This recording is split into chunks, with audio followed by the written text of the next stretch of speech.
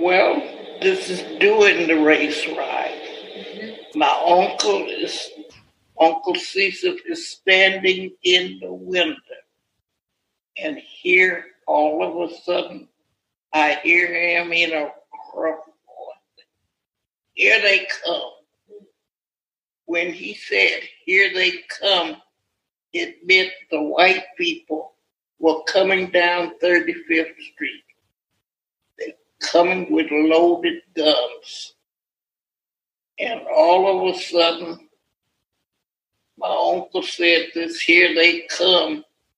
And I saw him go in his pocket and come out with the longest gun I think I've ever seen.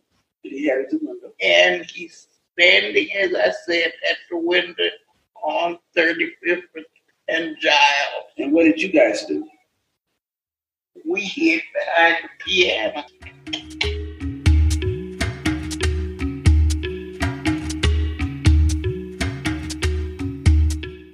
You just heard a clip of an interview with Juanita Mitchell, a survivor of the Chicago race riots of 1919, courtesy of Chicago's Newberry Library. She was 107 years old at the time this interview was conducted last year and was joined by her daughter, Mary Muse. In the years leading up to that period of violence, the Great Migration brought tens of thousands of African Americans to Chicago, a thriving industrial hub at the time, which offered better employment opportunities for Blacks, including many who fled from the Jim Crow South. Some whites resented Chicago's growing Black population and used various tactics, including violence, to quell it, according to the Newberry Library's project, Chicago 1919, Confronting the Race Riots. That June, 2 Black men were killed by white mobs in one night. On July 27, 1919, the race riots began when a Black teen named Eugene Williams drowned after being hit on the head with a rock thrown by a white perpetrator at a segregated beach. Instead of arresting the assailant, police arrested an African American man, leading to the most violent week in Chicago history, which claimed 38 lives.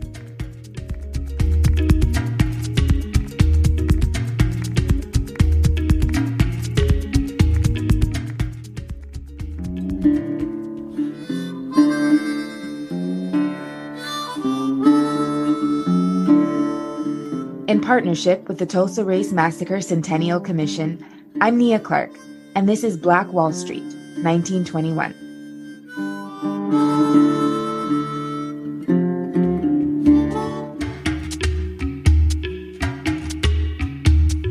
The Chicago race riots occurred during what was known as the Red Summer of 1919.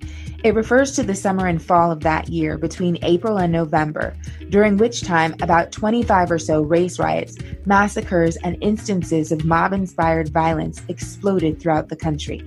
The most brutal and vicious occurred in Chicago, Washington, D.C., and Elaine, Arkansas. Additionally, nearly 100 lynchings of African Americans were reported that year. With heightened racial tensions across the nation, it was against this backdrop that the Tulsa Race Massacre of 1921 occurred 2 years later. Several years prior to the race riots of 1919, about 380,000 African American soldiers were serving in World War I. Many were treated far better while serving overseas than they had ever been treated on American soil. And many fully expected that by serving their country, they would be treated with more respect when they returned home. Sadly, this was not the case. In fact, quite the opposite happened. This line of thinking was viewed as a threat by the racists and segregationists who believed that Black people, and particularly Black male veterans, should remain in a subservient station in life. So almost immediately after Black soldiers returned from the war, they found themselves on a war front of a different sort. Quote, because of their military service, Black veterans were seen as a particular threat to Jim Crow and racial subordination, end quote, according to a report by the Equal Justice Initiative. These racial tensions started to really take shape during and after the Great Migration, when approximately 1 million African Americans fled the Jim Crow South and a lack of economic opportunity and headed north. The swell of blacks in northern cities created massive anxiety among whites, some of who believed blacks were coming into their communities and taking their jobs and security. Not to mention, the Ku Klux Klan was seeing a resurgence. The once defunct organization that was shut down by the government following the Civil War was experiencing a surge in membership in communities across the country. As race relations reached a boiling point, time and again, Black communities would find themselves under siege. And time and again, with targets on their backs, the homes of African Americans in these Black communities were destroyed, and Blacks themselves were slaughtered by racist mobs, many of them lynched. But many African Americans fought back. That was especially true of Black veterans who recently returned from serving overseas in the war, more emboldened and less inclined just to endure the seemingly constant racially motivated violence.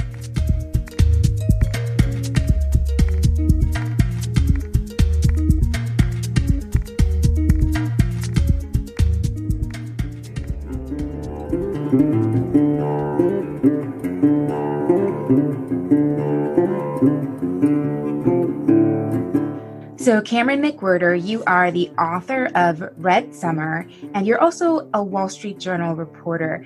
Cameron, can you tell me how you came to be, enthralled, fascinated with this time period of 1919 in America, and sort of how that relates to your overall work as a journalist? Good question, because they totally relate. I've worked overseas a little bit in Bosnia, where there was a lot of ethnic strife and violence, obviously. I worked in Africa, I worked in the Middle East a little bit, and everywhere you see ethnic divisions. And when I worked in various cities around the United States, every city that I worked in, if you looked at the history of the city, there you'd find that there was racial riots of some kind at various points in American history. So I became very interested in how societies can break down and have that and resort to, ethnic groups attacking other ethnic groups. How does that happen? So in 2006 and 2007, I was a Nieman Fellow at Harvard. And my focus of my research there was on race riots in American history. I'd worked in Chicago, I'd worked in New York, I'd worked in Cincinnati, and all those places, I'd worked in Detroit, all those places had race riots, and I wanted to understand how they could happen.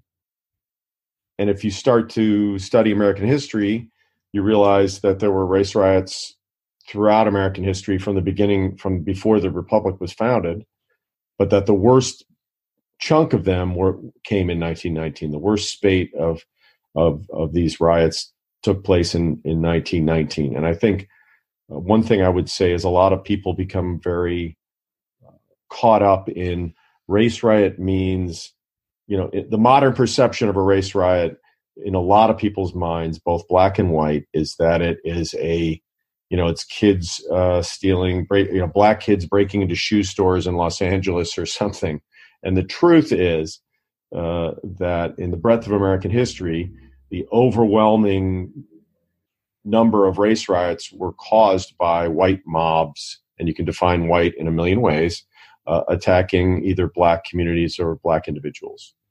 So that's interesting. I also studied abroad in South Africa for about a year, and I'm also a journalist like yourself. I don't have nearly the amount of experience as you do, but there must be something about travel and being exposed to other cultures and societies and being able to see parallels between theirs and your own, that I guess perhaps is this common thread between journalists and writers who do this work, I wonder. Yeah, if you go to South Africa, yeah, absolutely. South Africa, you very quickly, I'm sure you were plugged into the different racial disparities there, the ethnic disparities and the ethnic tensions.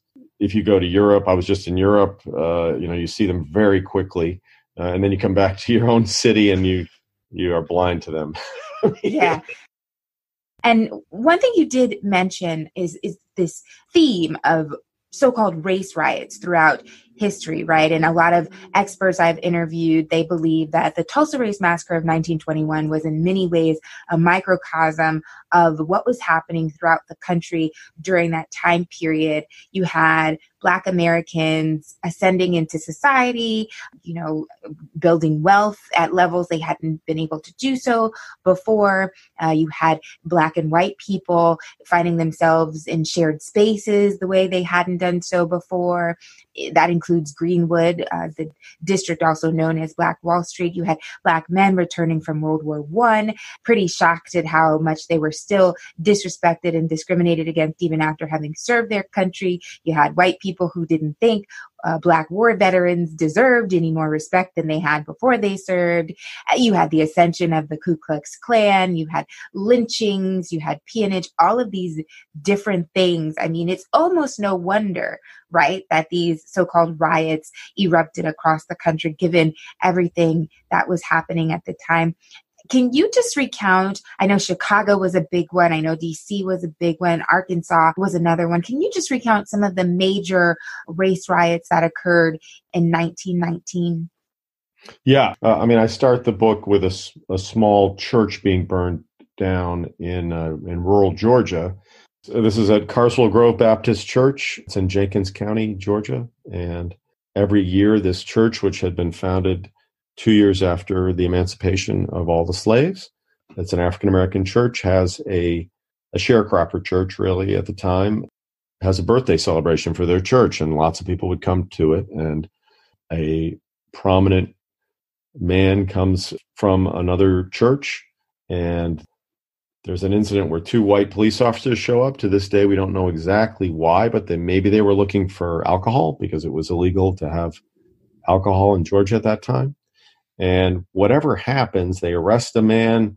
There's a tussle. The 2 officers end up dead, and some African Americans end up wounded. And then everyone scatters because a white mob comes and burns the church, kills several people, rampages around the entire county for several days, and mayhem ensues. But the racial tensions really started to sort of roll across the country, and you had major riots and lynchings all over the place, beginning in Charleston. The first big city riot is in Charleston, South Carolina. You've hit on the big reasons why this was taking place. You had white soldiers returning from the war, being decommissioned near Charleston, at the base in Charleston, and they're roaming around in the Black neighborhoods, and a riot erupts. But you have lots of tensions in Washington. There's a major riot in Washington, D.C., with shooting right outside of the White House. In fact, a lot of fighting all over the city, including near Howard University.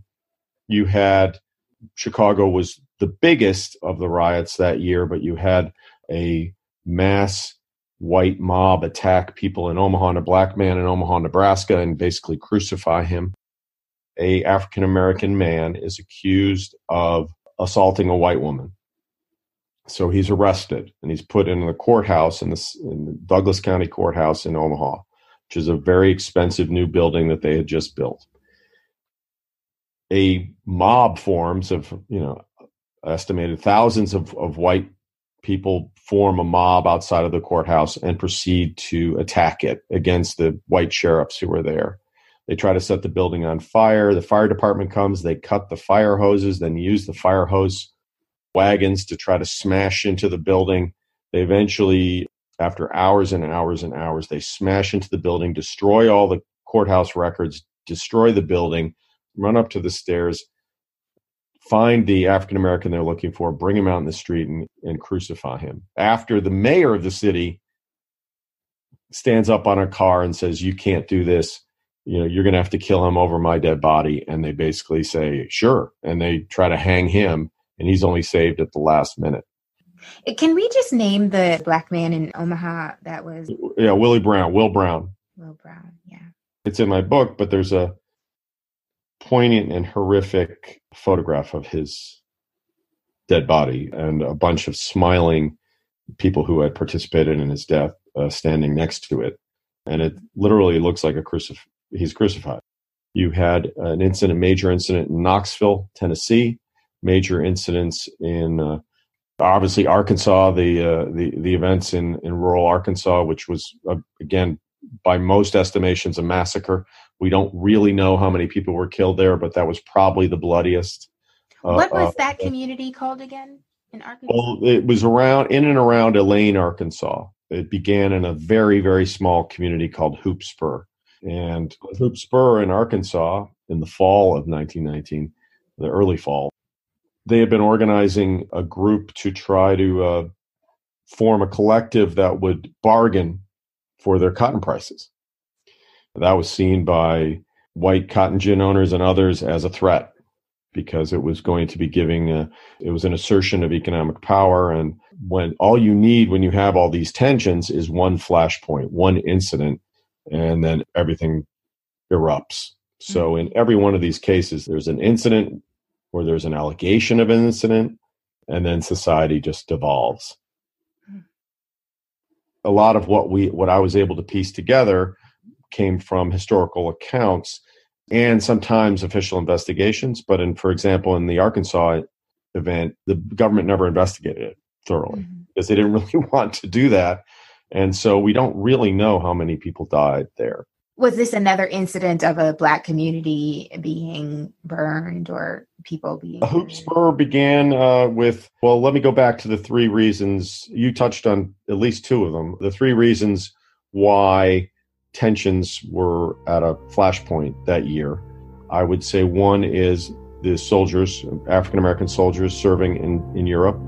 They'd been treated very, very well there by the French people who were thrilled people were coming over to fight the Germans. That had caused a lot of tensions among white Southern officers who made up a disproportionate number of people in the officer corps in the American Army.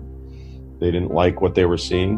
When African American soldiers came home, they were wearing their uniforms because that's all they had, and found themselves being wildly mistreated on their way home and then when they got home. But you also had, because of the war, factories in the northern cities, which had been relying a lot on immigrant labor.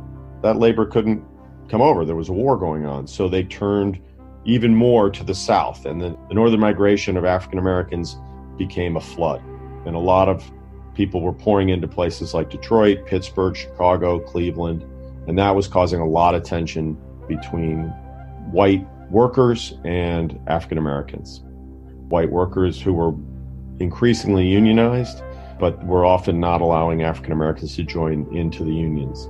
So they were sort of inherent strike breakers, and there was inherent violence as a result. And third, sharecroppers. So sharecroppers, who were the most downtrodden class in American history, after slavery, just very mistreated, hardworking, constantly in debt class, they were actually doing pretty well in 1919 because the price of cotton had gone through the roof, because cotton was in heavy demand around the world because the war was over and everybody was textiles were in great demand and people needed clothes. So even if you took your cotton to get weighed at the cotton gin, the white owned cotton gin, and they ripped you off, you still made money. So African Americans were buying a lot of land. African American farmers were buying land instead of becoming sharecroppers. They were buying cars, they were buying clothes, and that caused a lot of tension because who are these people? They're trying to rise above their station.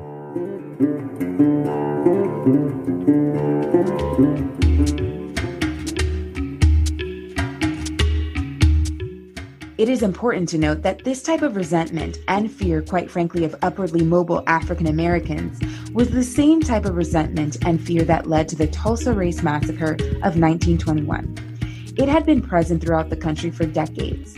And there was another element that was also present leading up to and during the massacre in Tulsa, and likely in many of the communities where the 25 or so other riots and incidents of mob violence occurred in 1919. Which author and historian Eddie Faye Gates describes as jealousy in a documentary she produced several decades ago.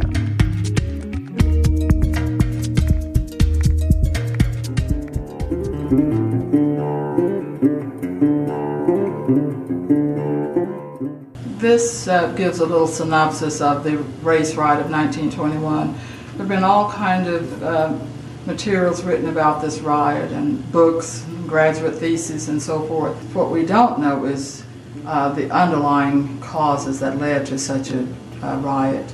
And they have been brewing for years. There have been lots of jealousy, lots of race conflict.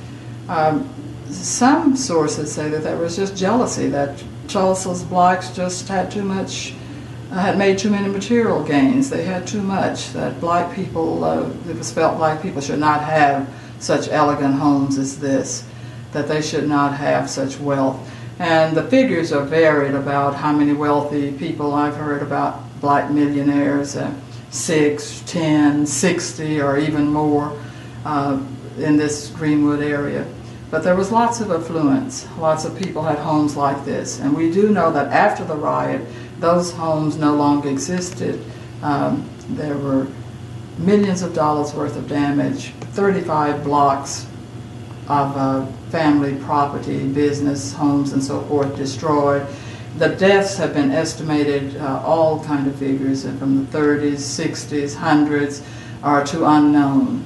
But we do know the majority of the deaths were blacks.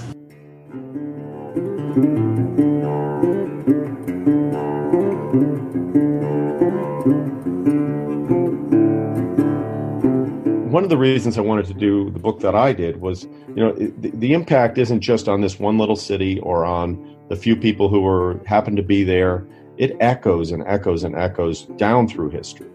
And one minor example is during that race riot in Omaha, when they're killing Mr. Brown, a white man brings his son to his business, which overlooks where this is happening, and says, I'm bringing you here because I think you need to see this. And the young boy, who's a teenager at the time, looks down and sees a man murdered. And he says, this is what people can do to each other. The boy cries. He's horrified by this. And that was Henry Fonda, the actor. His father brought him there, and Henry Fonda went on to make a lot of movies about racial intolerance, and it affected his life for the rest of his life.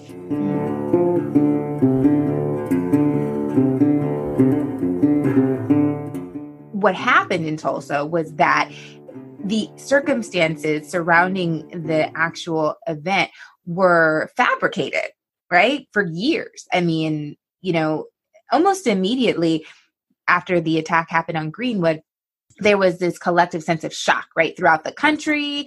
And, because Tulsa was considered to be, by some, the oil capital of the world. It was this thriving community. People were coming from all over the country. There was so much economic growth happening. And then all of a sudden, this terrible incident happens, and it's like a black mark on the community.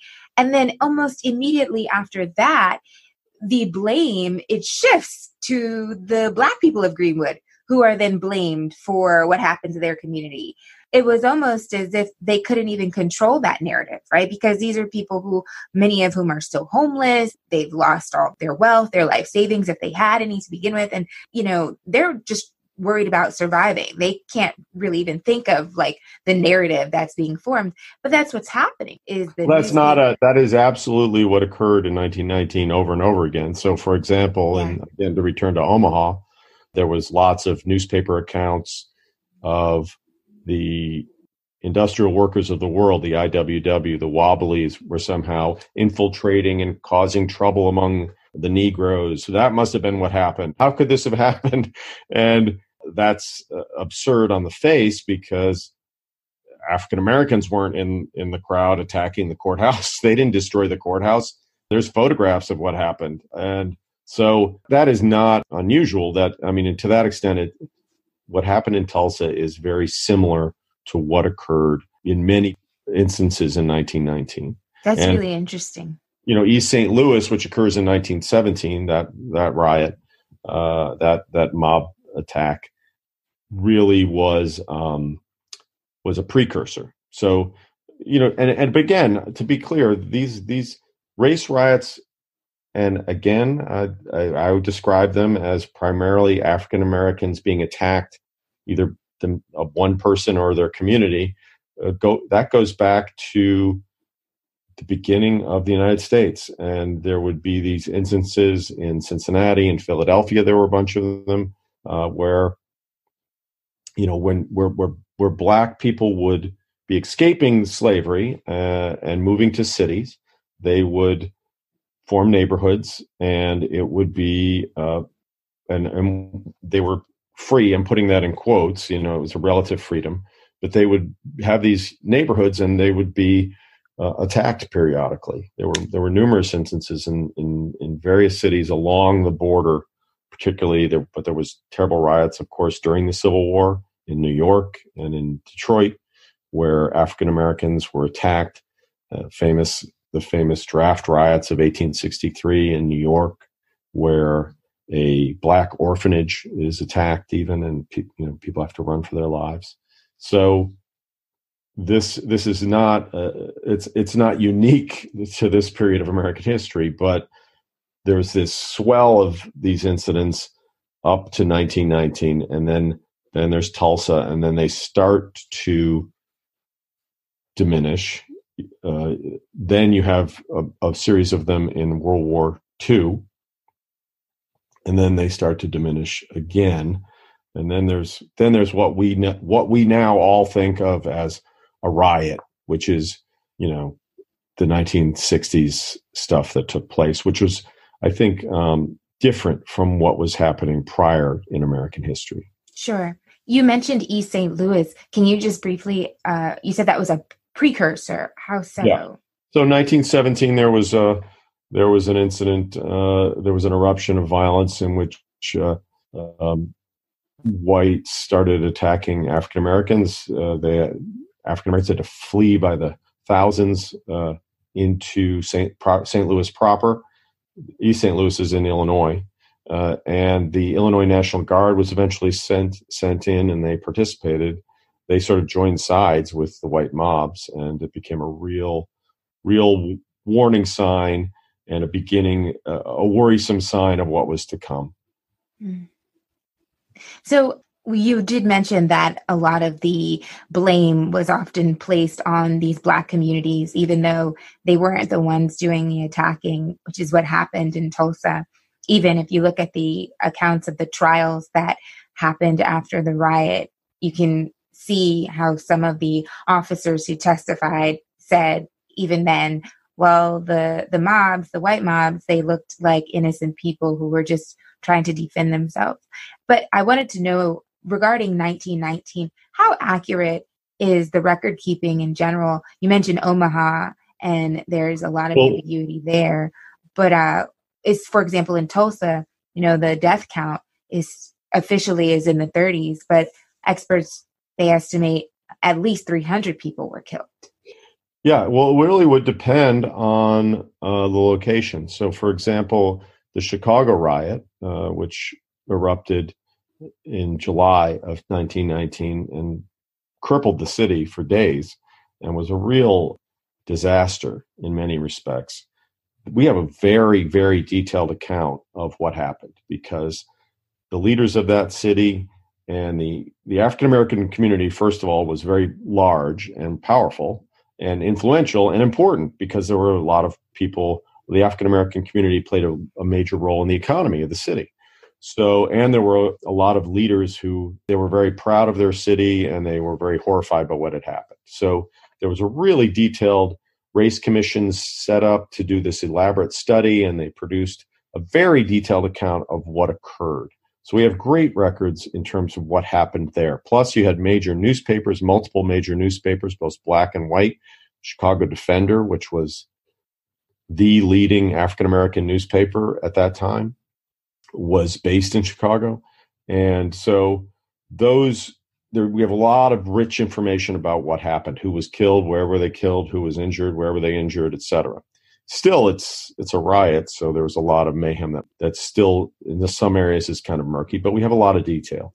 But what happened in Elaine, Arkansas, in rural Arkansas, is the white leadership, the white ruling class of the city, very quickly set up a commission to arrest a whole bunch of African Americans after the violence that took place. Which you said the white ruling class set up a commission? Yeah, well, but their commission determined very quickly that this had been an African American uprising in which they had planned to kill every white person in the county. And they proceeded to convict in very rapid fashion multiple people to death and numerous other people to other long, lengthy sentences. This was challenged in court by the NAACP and others. And eventually, after years and years and years, the men who were put on death row, the African American men who were put on death row after being beaten to offer pseudo confessions, were released. But their story that they offered up to the world was very quickly that this was a black, radical, incited uprising in which every white person in the county was going to be killed if they hadn't stepped in. It was a false narrative. It wasn't true. It was proven to not be true.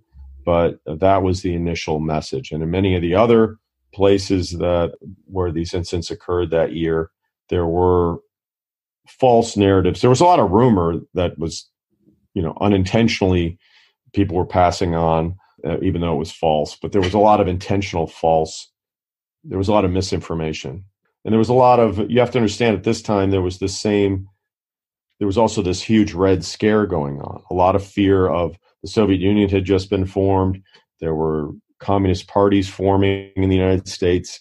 There were a lot of anarchists, delivering bombs to officials' doorsteps and other acts of violence.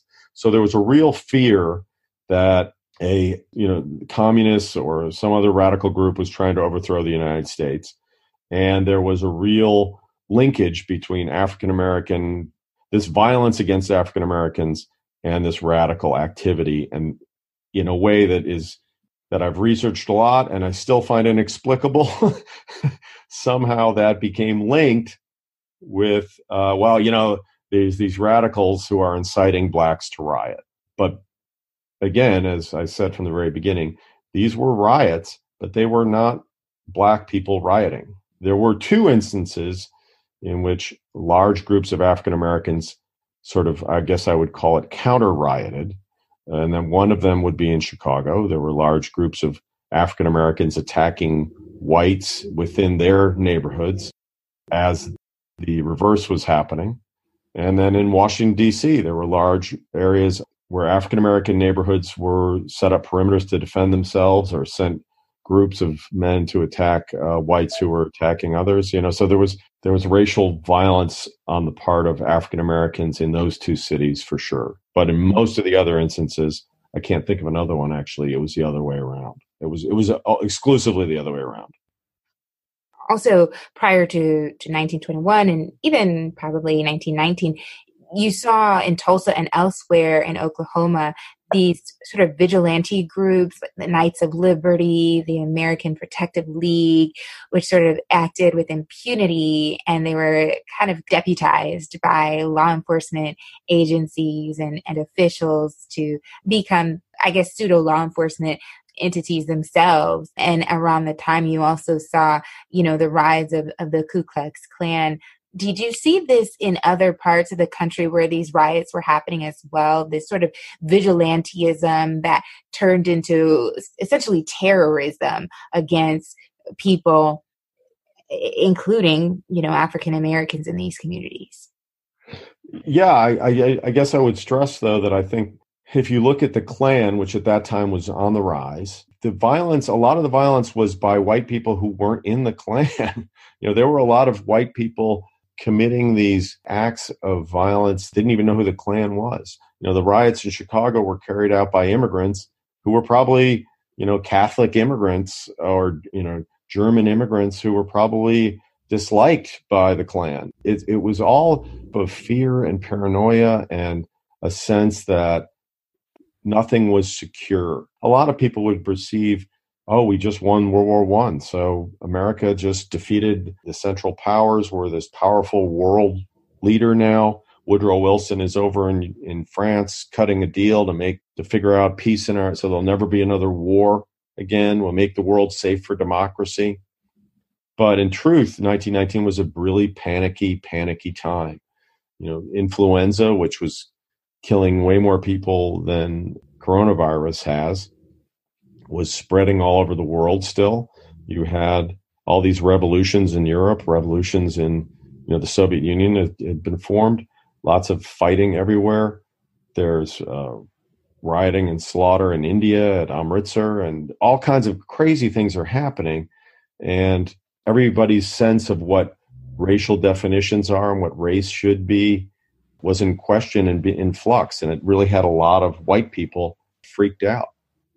Were there other factors that were contributing to these racial tensions other than the fear that you just mentioned? For example, we also mentioned how in Tulsa and elsewhere around the country, Black people were acquiring wealth in ways they hadn't done before, and that created some resentment on the part of some white people. What other factors were contributing to this rise in riots in that year of 1919? Well, I work in the media, so I don't like to disparage the media, but newspapers had their role to play. This was just before the rise of radio. So we didn't really have widespread commercial radio at that time. So all information was really conveyed by newspapers and rumor. So you had real panic and rumor flying around, and a lot of times ending up in the newspaper. It was a real time of people became it would fuel a riot because people would be anxious about it. I remember reading some accounts of New York City, which did not have a major riot that year, but there were numerous examples of people panicking and running to the police because they thought they had heard there might be a riot. Everybody was on edge. There were examples in Atlanta that I found where at one point the African Americans heard that a white mob was coming into their neighborhood and ran to the police seeking protection, but it turned out not to be true. I mean, everyone was on edge. Have you heard of Claude McKay, the poet? No, I haven't. Well, Claude McKay was a Caribbean-born poet who was living in the United States at the time, African, I guess you could call him an African American. I don't know if you know he was a citizen, but anyways, he was in the United States at the time, and he worked on the railroad. He was a railroad porter, like a lot of Black men at the time, and they were traveling from town to town, and every town they came to, they were terrified that they might be walking into a race riot because they had to find their hotel every night. So every time the doors would open at the next town, they would run to their hotel and hunker in there, hoping that they wouldn't be attacked. And they would read the newspapers and read about all these race riots everywhere else and where were they spreading to next. And he, at one point, started carrying a gun because he was so afraid. And he writes, one day he goes into the bathroom of the railroad car that he's working on, and he writes this famous sonnet called If We Must Die. He writes this poem. It's about being attacked and fighting back. Let me read one stanza. Though far outnumbered, let us show us brave, and though their 1,000 blows deal one death blow, what though before us lies the open grave? Like men will fight the murderous cowardly pack, pressed to the wall, dying but fighting back. And this poem was published in a little socialist magazine in New York, and then everybody started publishing it. African American papers all over the country started publishing it, and in the poem he never mentions race. It's never mentioned, but everybody knew what he was talking about. And to the point where I think there was a Republican senator stood up in Congress and said, "This is seditious. This poem is proof of sedition, of radical African American intent." And really, it was a poem saying, "We're not going to take it anymore, and we're going to fight back." And to me, the interesting story of 1919, which I think carries through ultimately in Tulsa, is one of fighting back. They fought back. African Americans, the NAACP, which I consider the heroes of 1919, fought back politically. They fought back in the courts. They began lobbying in Congress and holding hearings in Congress. They were pressing for federal lynching legislation. They started really actively fighting that way. There were lots of people arguing in the press and fighting back that way. And then there were people literally picking up rocks and bricks in the streets and fighting back and shooting back. when they could get guns. So it was a period where I argue in the book that it was the beginning of the modern civil rights movement, because the African American community awakened as a political force, and they weren't going to take this mistreatment anymore. It certainly wasn't the end of segregation or the end of white violence against African Americans by any means, but it was a beginning of mass African American response to that, and the assertion, we're here, we're part of the United States, we deserve the same rights as everyone else in the United States, and we're not going anywhere.